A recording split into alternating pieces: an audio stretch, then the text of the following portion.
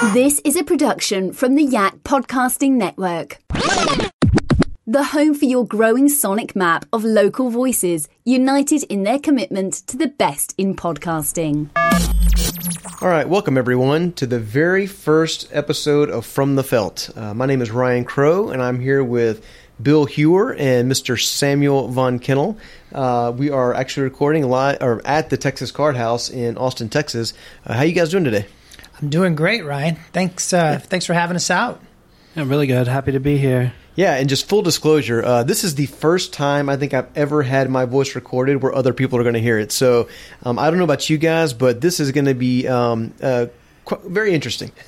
I think it's all of our first time. We're not professional radio announcers by any stretch, but we're going to do this, and we're going to have fun doing it. I promise you that. Pretty sure you can find in my family recordings that I was a junior and senior high school musical lead, so this is not the first time I've had a microphone. Oh, we're going to dig those up. We got a pro here. All right, yeah. All right, good stuff. My mom has proof inside a box of family videos somewhere. We'll be playing that on the next podcast for sure if we can dig that up. Well, good stuff. So this is a poker podcast, and I think one thing we all kind of have in common is we all love the sport of poker, right? And so one of the things that we hope to do in this is just kind of let you know a little bit about who we are. We all enjoy poker. Both we are based out of Texas, so we do plan to talk quite a bit about poker in Texas itself, but we'll also branch out into other areas of poker as well. So really looking forward to exciting time with you guys and really kind of seeing where this thing goes. Yeah, I'm excited to be here. It's a long overdue that we need a voice to go with poker in Texas. We've been far too long quiet about this subject, and it's something that we need to talk about, discuss, and just get out on the open on the airwaves and just have a civilized conversation about the subject. Oh, I'm sure that'll come up quite a bit. Texas Hold'em. Should you be able to play it in Texas? I mean, what do you think, Sam? Shoot, it all started in Robstown, Texas. That's where the game was first played and created, so no reason not to be playing Texas Hold'em here in the state of Texas. I agree with that. Yeah, and it's interesting because Texas is kind of going through, sort of a renaissance when it comes to poker right now. I mean, for so long it's been played in these underground games. Everyone has to go up to Oklahoma or Louisiana or fly out to Vegas to play, and to play in large scale like tournaments, but you've always had this kind of underground, I'd say, environment within Texas, but now you're seeing these legal rooms pop up, and a lot of that started by you two guys. Sam, being kind of one of the first ones to introduce this model to the state of Texas, and Bill also, you helped start Post Oak, which was one of the very first clubs as well. I mean, we'd love to kind of just go through that and hear about the beginnings of this kind of legal industry within the state. Well, Sam, since you were the first in Texas, I'll let you go first on that subject. Yeah, we were lucky enough to have the entire state to ourselves for probably the first year and a half before you guys opened up in Houston. And business is great. I don't think anybody would have thought 5 years ago when we started this that we'd be where we're at now. But one day at a time. My goodness, it's grown from my little 5-table room in Manchac, Texas, to now, probably 50 clubs across the state. And yours and mine being some of the biggest ones. And growing. Yeah. Yeah, and so it's interesting. I'd like to kind of go back to the beginning. Like how did this all start? I mean, I think most people who play in rooms in Texas know that the Texas Card House was the first of this using this legal model. How did that come about? Like did y'all just wake up one morning and say, "Boom, I'm gonna open a poker room, and here's how we're gonna do it"? There'd been a handful of attempts that were similar. People had tried it. I wouldn't say that I came up with the idea myself. The idea was out there, but it was just a matter of perfecting it and crafting it to a fully legal business model. I was fortunate to be a member of several smaller attempts that tried it, but had a few missteps here and there. And me and a former business partner at the time, Dan Kiebert, would take little bits and pieces from what we learned from the underground scene, from the restaurant leagues, from the attempts at legal poker back in the day. We kind of took what we liked and learned and ran it through some of the channels. My background is lobbying for mainly oil and gas, but I know a handful of major players in the gaming industry, and so we ran our idea through some of the channels there, and we crafted it for a long time. It took quite a while to come up with what we've got, but it was a work in progress of taking the game from a traditional raked model to a membership and access fee model. And so when you did that, so you're working as a lobbyist, and one day, you and Dan are sitting there talking, and you just go, "Hey, I'm going to open up a card room." Like how did you make the leap from just lobbying for were you lobbying for or against gaming in Texas? At the time, I picked up a project that was full on casino, expansion, and essentially lobbying was how I was paying the bills and making myself do. But at the end of the day, I wanted to play poker, and that was my passion. And so when I saw an opportunity to use my background and skill sets and some of my dad's connections in the lobbying and political world to enhance or grow the industry of poker for all the players I already know were out there and playing with, that's when it seemed like a no-brainer. It seemed like a golden opportunity to jump off and try something new. So you went and took your savings and opened up a room. Essentially that, yeah. I took everything I owned. A high school friend of mine, threw in a couple bucks where we needed, and we jumped off a bridge and made it work. That's very cool, yeah. And so after that, I mean, I'll say soon afterwards, for about 2 years, I think y'all were operating as the only club in Texas, and then I believe it was Mint or Post. Which one came first after that? Mint came first. Okay, so yeah. Mint opens down in South Houston, and then Bill, give us a little bit of your background. Like, so you were involved with Post Oak when it started up, and actually, correct me if I'm wrong, but that was also with Dan Kiebert, who he was working with here in Austin. One of my original employees. Dan had moved from Austin to Houston, and we crossed paths, and he told me this idea, which I had heard, and I had been watching the Austin, Texas Card House from afar, just waiting to see how long it could last, if it was too good to be true or not. And after doing a lot of research on the subject, I felt confident that when Dan came to me and had this idea that I'd say, you know what, let's do it, let's team up, and let's make this happen in Houston. So Post Oak wasn't the first technically in the Houston area, but it was the first in Houston. Mint Poker, owned by a good friend of mine, Michael Eichmann, opened about 3 months prior to Post Oak opening. Post Oak was kind of the jewel of the area because it was right on Post Oak Boulevard in the heart of the Galleria. That's the center of Houston for those of you who don't know the area, but it was the perfect place to put a room of its size and caliber. And it did very, very well. It was a great experience, a great learning experience. Yeah, and I think as we all know, and probably a lot of the listeners in Texas know, I mean, right about that time, I mean, it just exploded across the state. I mean, it went from, how many clubs do you estimate? So Post Oak and Mint opened, is that about 2 years ago, 2.5 years ago? Yeah, now? It was 2017. So give me a timeline of how many clubs opened. I mean, because there was one from 2015 to 2017, the Texas Card House, and then you have Mint and Post Oak, and then what happened after that? In the Houston area, I can say that there was just about a room opening every month for about a year, and then rooms continued to open, but there were other rooms that started to close at a rate of one a month. So smaller rooms that weren't so successful, didn't have the great location, didn't have the right business model, would pop up, be around for 3 months, and then fold. So that's still happening in Houston. There's still new rooms opening left and right.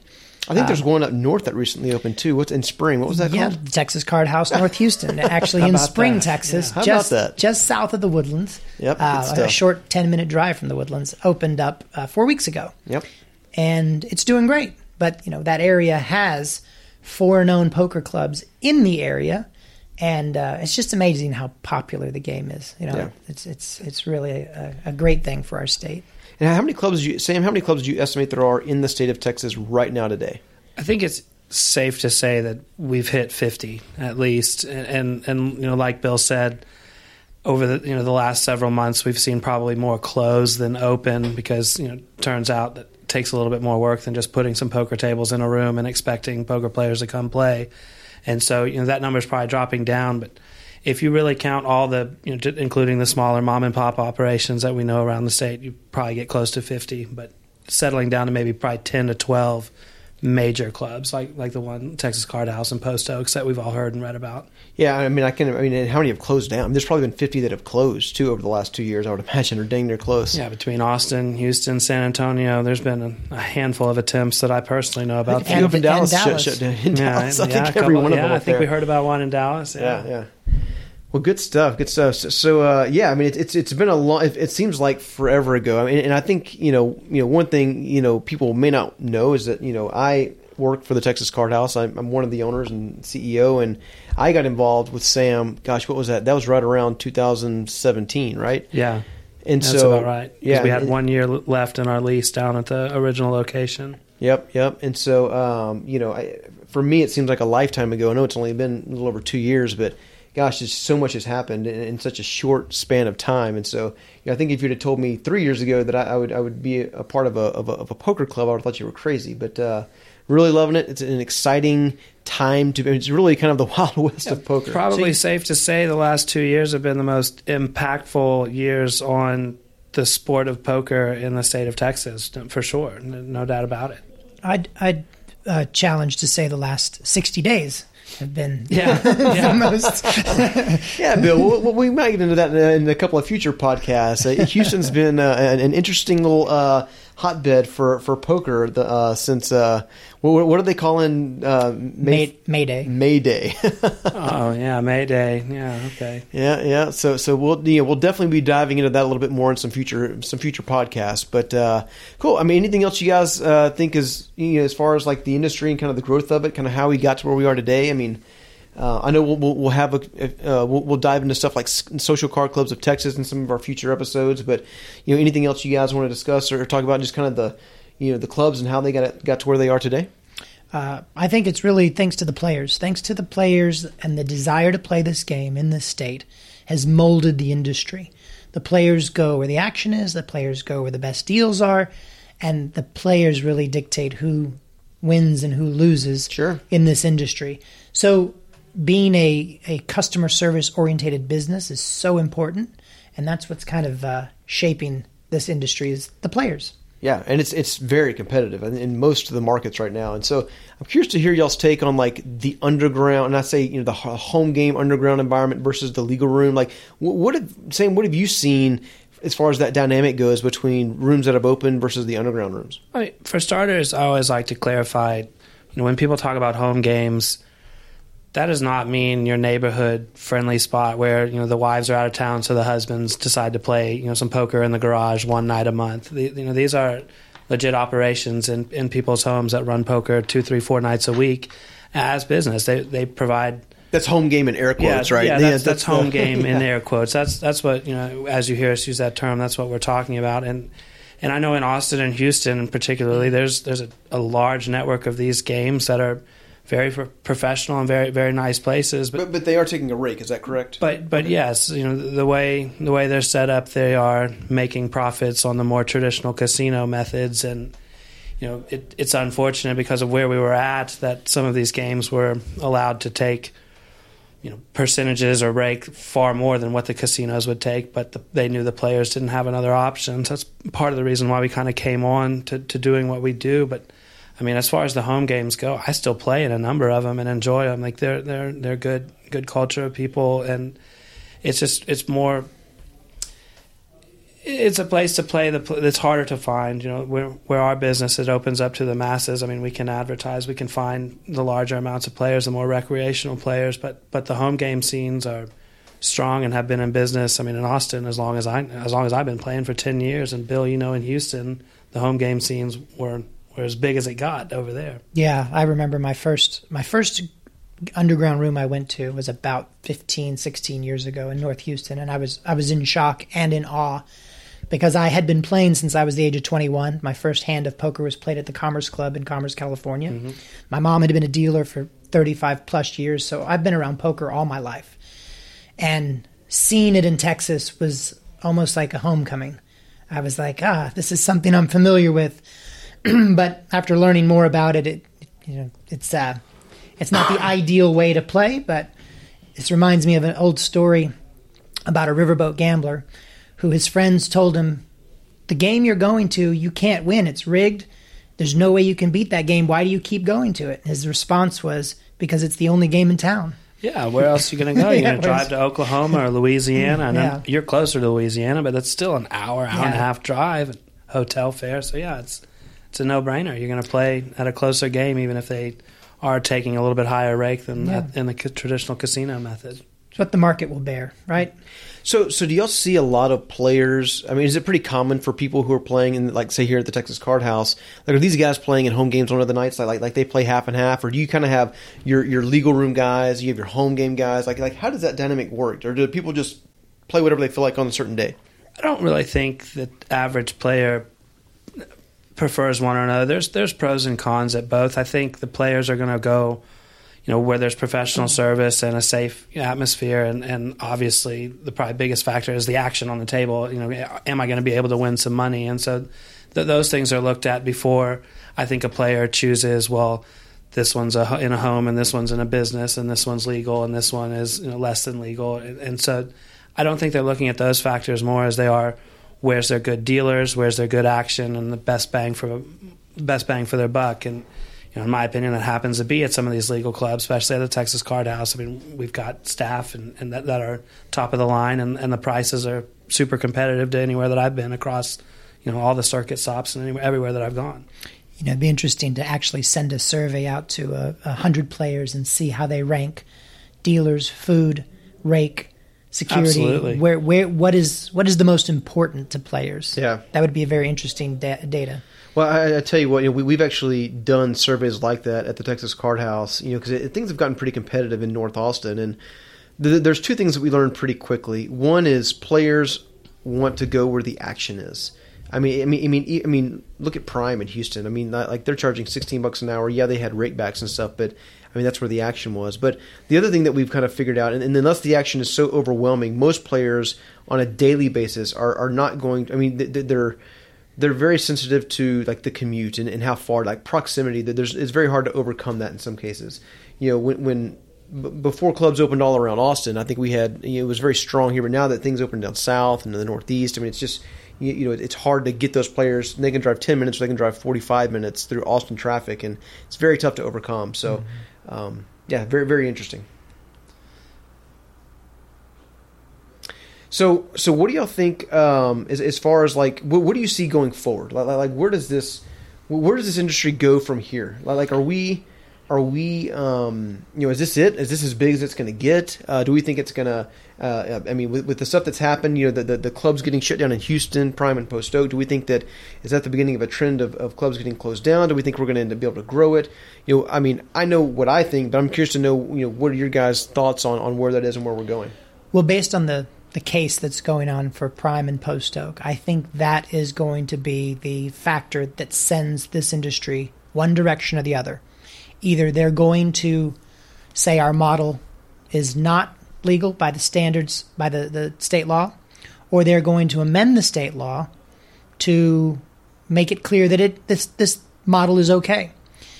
And I believe if they say it's not good, that the model doesn't work by Texas state law, that the entire industry shuts down and goes back to underground, which would be unfortunate. Yeah. If it goes the other way, then I foresee clubs like Texas Card House and other clubs around sustaining until big boys move in. Yeah. If the clubs that exist don't become the big boys first. There's a club up in Northern California called Bay 101. It was owned by a guy, his name escapes me right now. Mm-hmm. He's a Greek guy, super nice guy. I met him a couple times before he passed. But I had learned that he had a small home game across the bay, and his home game basically grew, and he felt confident enough to open up his own card room, and Bay 101 was born. And it's a very large club, and it's one of the larger clubs in Northern California. You see it on TV, on FS, Fox Sports all the time. Yeah, they host the Bay 101 Shooting Stars tournament there. Yeah. So it's not a slouch of a room. It's not a mini room. But he grew as the market grew. He got to where he needed to be. And I think that's going to be the future for rooms as, if this case goes the way we want it to go and Texas decides that this is how they want poker to be, then that's where it could end up, is just like in California. I'd like to see in the future some clarity to the model. I mean, taking it just from me at the Texas Card House, we've gone through 3 or 4 different transitional swings, from originally just charging membership by the month only. Then we did, day, month, and year memberships. Then we switched to seat rental. Then it was hourly club access. And you see all these other clubs now opening up, taking one of our older versions and tweaking it a little to their own. And so you've got a little bit here and a little bit there. They're all just kind of a little different from another. I'd like to see, as Ryan asked about the future, where do we see this going? Like some standardization across the board, letting us compete with each other when it comes down to things like pricing and service and quality. But when it comes down to the actual business model, getting that clear definition, if it takes state legislation, that's my background in business. I think that it does, but whether it does or doesn't, getting some clarity across the board for the business would be nice, in my opinion, to see as these clubs move forward. Not only clarity, but regulations. Yeah, and that's something I think we'll dive into deeper in future podcasts. I mean, I think it's important for us to kind of disclose that we specifically, Sam and myself, are kind of spearheading the Social Card Clubs of Texas, the nonprofit that essentially has hired a team of lobbyists that has been working quite a bit on trying to get some clarity at the legislative level. And so that's something we'll dive into. I mean, and obviously we're talking in generalities here, but we have a pretty good idea of where a lot of that stuff's going, probably more than the average poker player within Texas, and definitely something that we're going to jump into in the future. But as far as like, the Dallas region, I feel like one of the things that's interesting today is that it's really the state's left it up to the local counties to decide whether or not you can do it. Like, we've gone and spoken to DAs in certain counties, and they're like, hey, not here. And we've spoken to other ones, and whereas they can't tell you it's legal, they've said, hey, if you're not doing any extracurricular stuff, you're probably going to be okay. You can open. And so it's interesting just how much power is in the DA's hand for just how differently they interpret it. And I think that's what's really frustrating for us as a company as we try to expand. We've opened a location in Austin. We've opened one in Houston.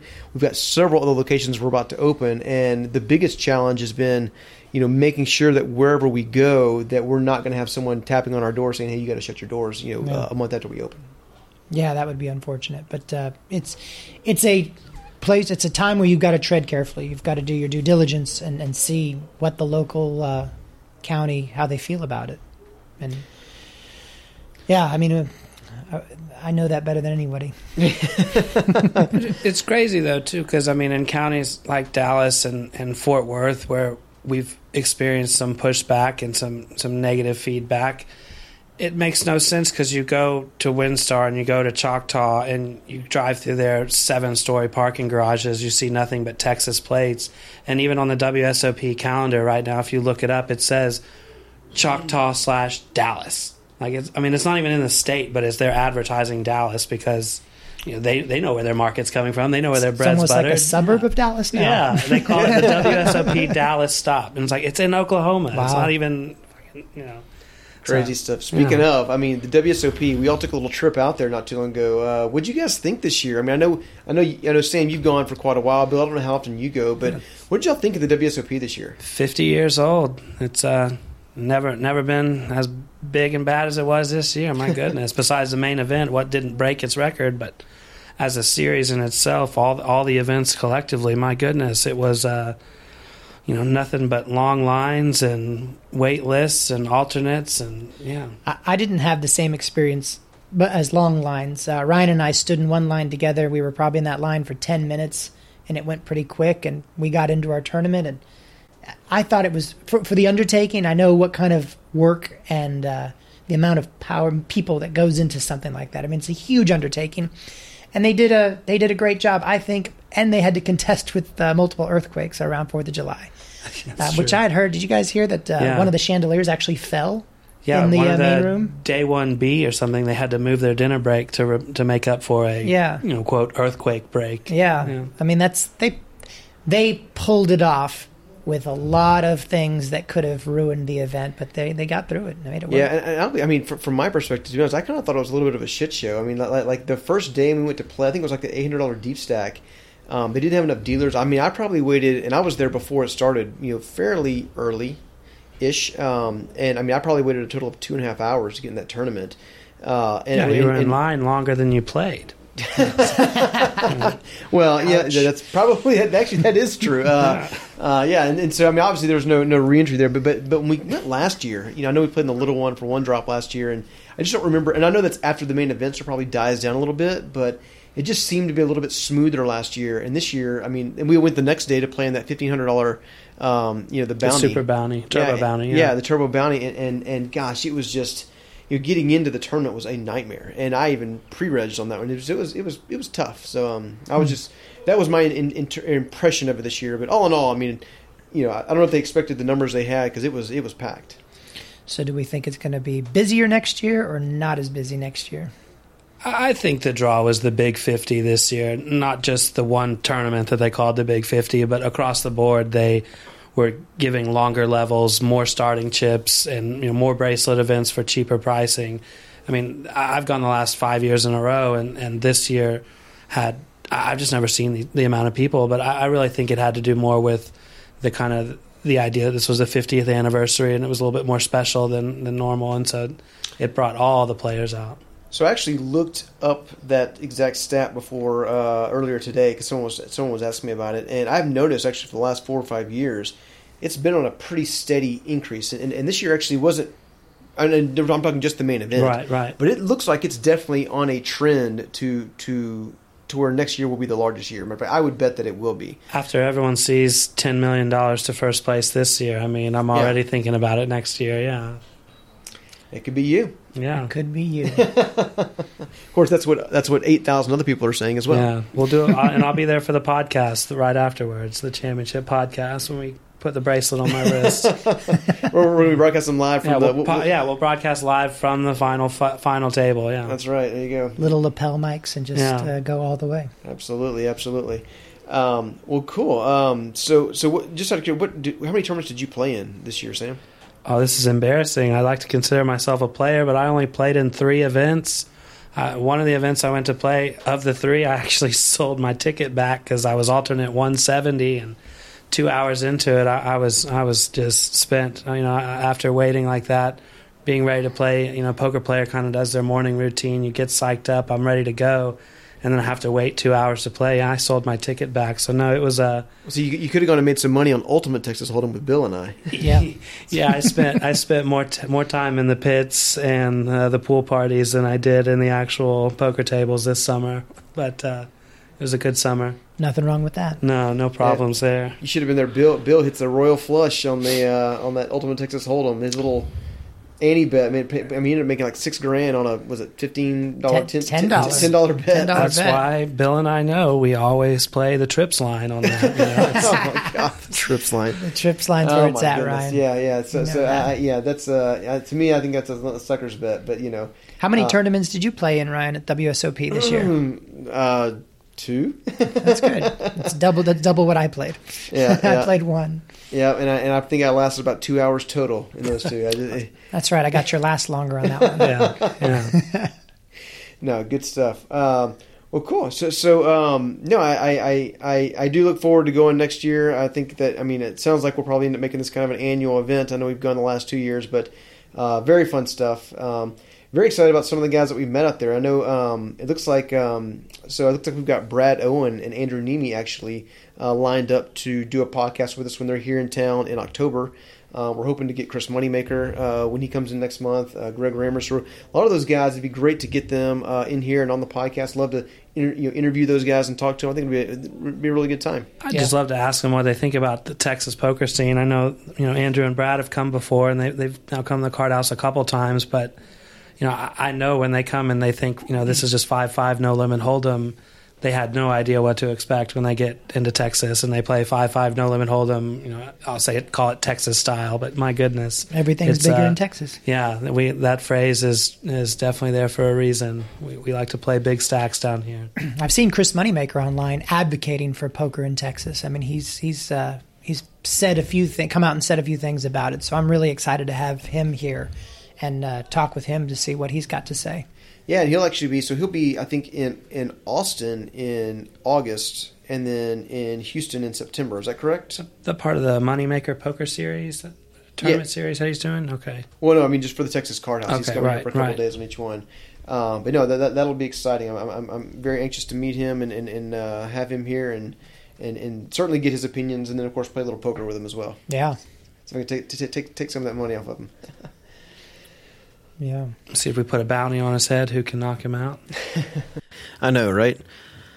Okay, well, I think it's about that time. Is there anything else that you guys want to cover before we wrap up this first episode? I don't know. I think we covered a lot of bases in this one, and great job, Ryan, for moderating and keeping us on track. I can't wait for the next one. All right. And with that, I think we'll go ahead and wrap things up. I want to thank everyone for listening. And of course, thank you guys for agreeing to join this podcast with me. Our expectation is that we will be releasing a podcast roughly every week. You'll be able to find those podcasts on by downloading the Yak app. That's YAKK, or going to the Texas Card House website and clicking on the podcast link. Thank you, everyone, and hope you have a great day.